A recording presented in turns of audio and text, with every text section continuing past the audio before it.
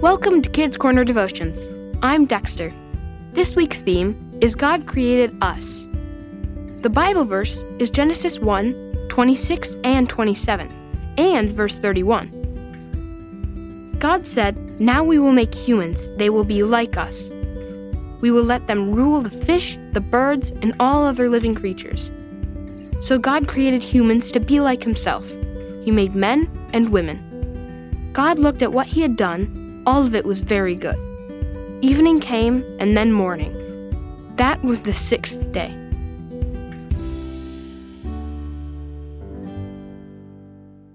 Many kids are told they're just like their parents. Before social distancing, those moments often turned awkward because they usually came with a pinch on the cheek or an unwanted pat on the head. You stood there smiling and nodding while thinking, this person must have bad eyesight. We may or may not look much like our parents, but the great thing is that we are created in God's image. What does it mean to be created in the image of God? The answer to our question is found in Genesis 1, verses 26 through 31. We were created not only to resemble God, but also to think and act like God. He gave each of us the ability to display his good characteristics.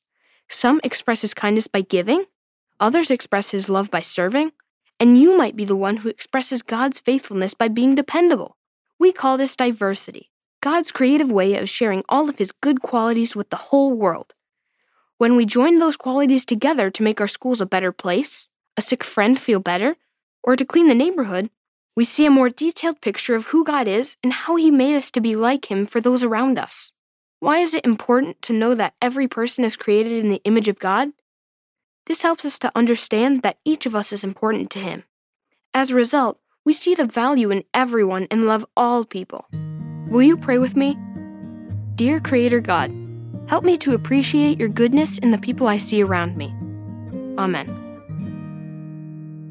Take some time this week to read the Bible reading, Genesis 1, the whole chapter, and ask the Holy Spirit to lead you in how these verses apply to you this week.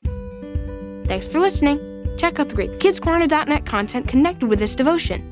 This week's DIY activity is the Image Bearer picture frame. Talk to you again next week.